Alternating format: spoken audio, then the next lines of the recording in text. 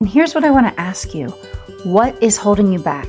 What is the thing that's holding you back from going after your dreams and from finding meaningful work you love?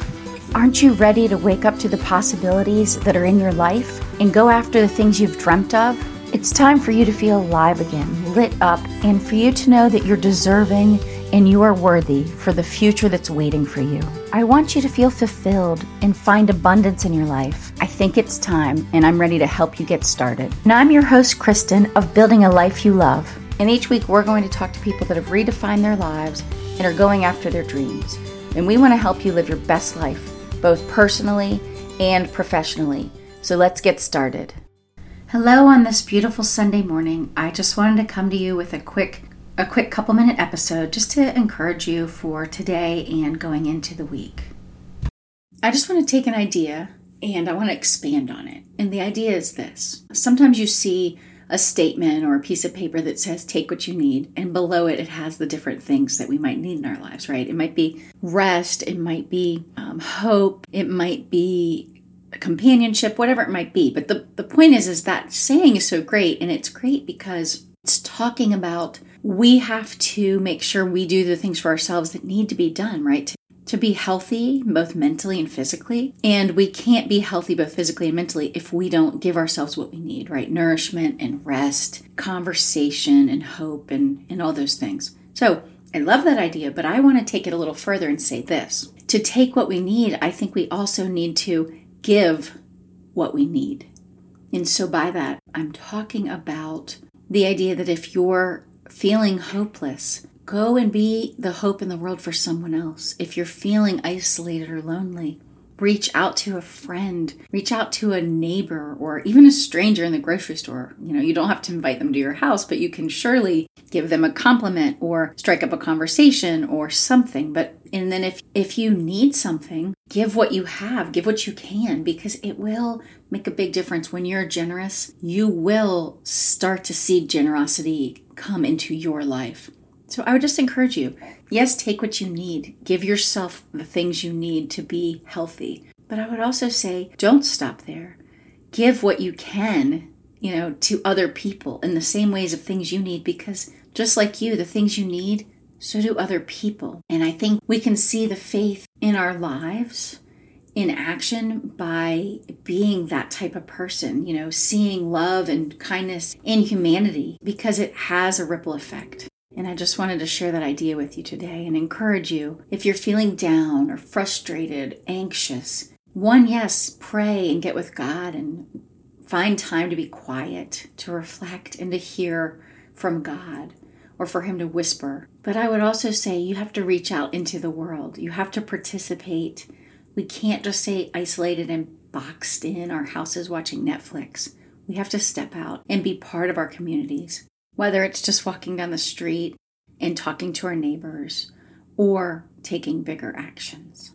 If you're feeling like you're in a rut, you feel hopeless or down, try to get out. Don't just stay in your house or stay isolated or go on social media. That is the time that you have to put yourself out there, because when you do, you will start to feel, things look up, the world looks brighter. Because we're meant to live in community. And so the more we've been isolated in the last year, the harder it is to feel hopeful and generous and loved. So I would just encourage you, invite a friend over to sit out back, or like I said, even talk to someone, in your neighborhood that maybe you're not really friends with, but you see them on the walks all the time. Just say hello and you hope they're having a great day, and maybe ask them about their dog or their kids, whatever the situation is. So I just want to encourage you and tell you that you are so loved and there is so much hope in the world, but you have to be open to seeing it, and your life will get better if you're in a hard spot right now. You also have to tell people what you need, because we're not mind readers. So let's say you're having a hard financial times, or let's say that you do feel lonely. As I said before, you've just got to reach out and you've got to tell someone. And I promise, I'm sure they can help you in some way. It might not be the way that you think you need help, but any help and just talking to someone makes such a difference. Because one thing I know is that we were meant to live in community. And I want to share these words with you as I wrap up. by Emily P. Freeman in her book, The Next Right Thing. Emily says, "Sometimes it looks like you're going nowhere, or that you're headed in the wrong direction. I'm learning that the decision itself is rarely the point. The point is becoming more fully ourselves in the presence of God, connecting with Him and with each other, and living our lives as though we believe He is good and beautiful. The point is being honest about where you are and what you need, and then looking around in your own community for people to walk with you and with whom you can walk. I spent years wishing people would support me, only to later realize I was waiting around for something to come to me when I was perfectly capable of going out and getting it. I'm convinced God is less interested in where we end up than He is in who we are becoming.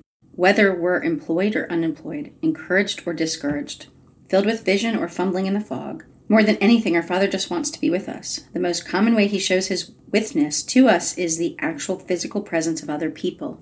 And I do love what Emily says, because the honest truth is, we do see God through other people and through the actions of other people, their generosity, their love, their outreach, their conversation.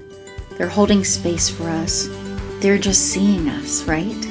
So I would just say to you, go be that person for someone else so that you can provide the hope the world needs and hopefully find a little more hope yourself.